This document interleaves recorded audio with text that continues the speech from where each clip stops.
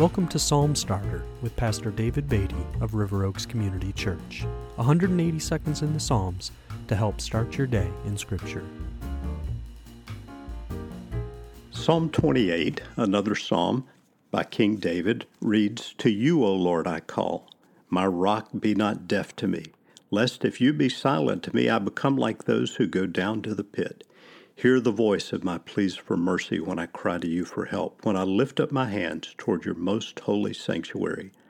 Do not drag me off with the wicked, with the workers of evil, who speak peace with their neighbors while evil is in their hearts.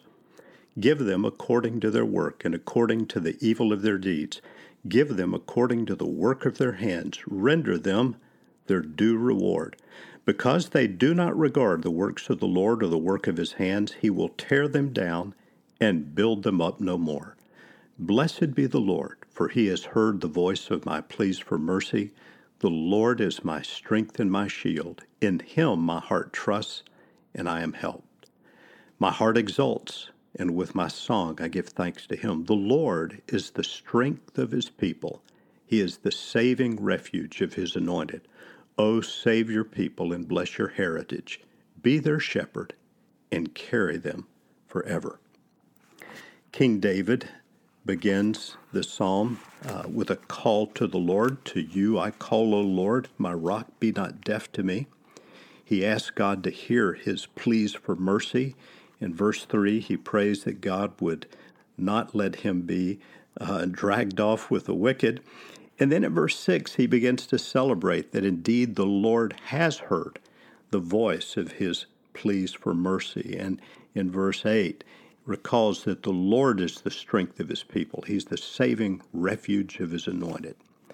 So David's conclusion in this psalm can be seen in part in verse 7, when he concludes, "I will trust in the Lord. I will exult," that is, find my joy in him, "and I will sing praise to him."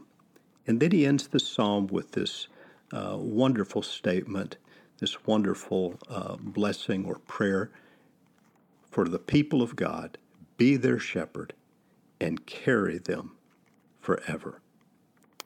Would you join me as we pray?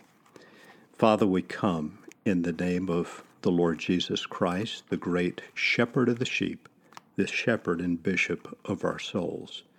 Would you be the strength and saving refuge of your people today in the hardships that they are facing, so that indeed our heart would trust in you, our heart would exult in you, and we would give you thanks and praise. In your great name, amen.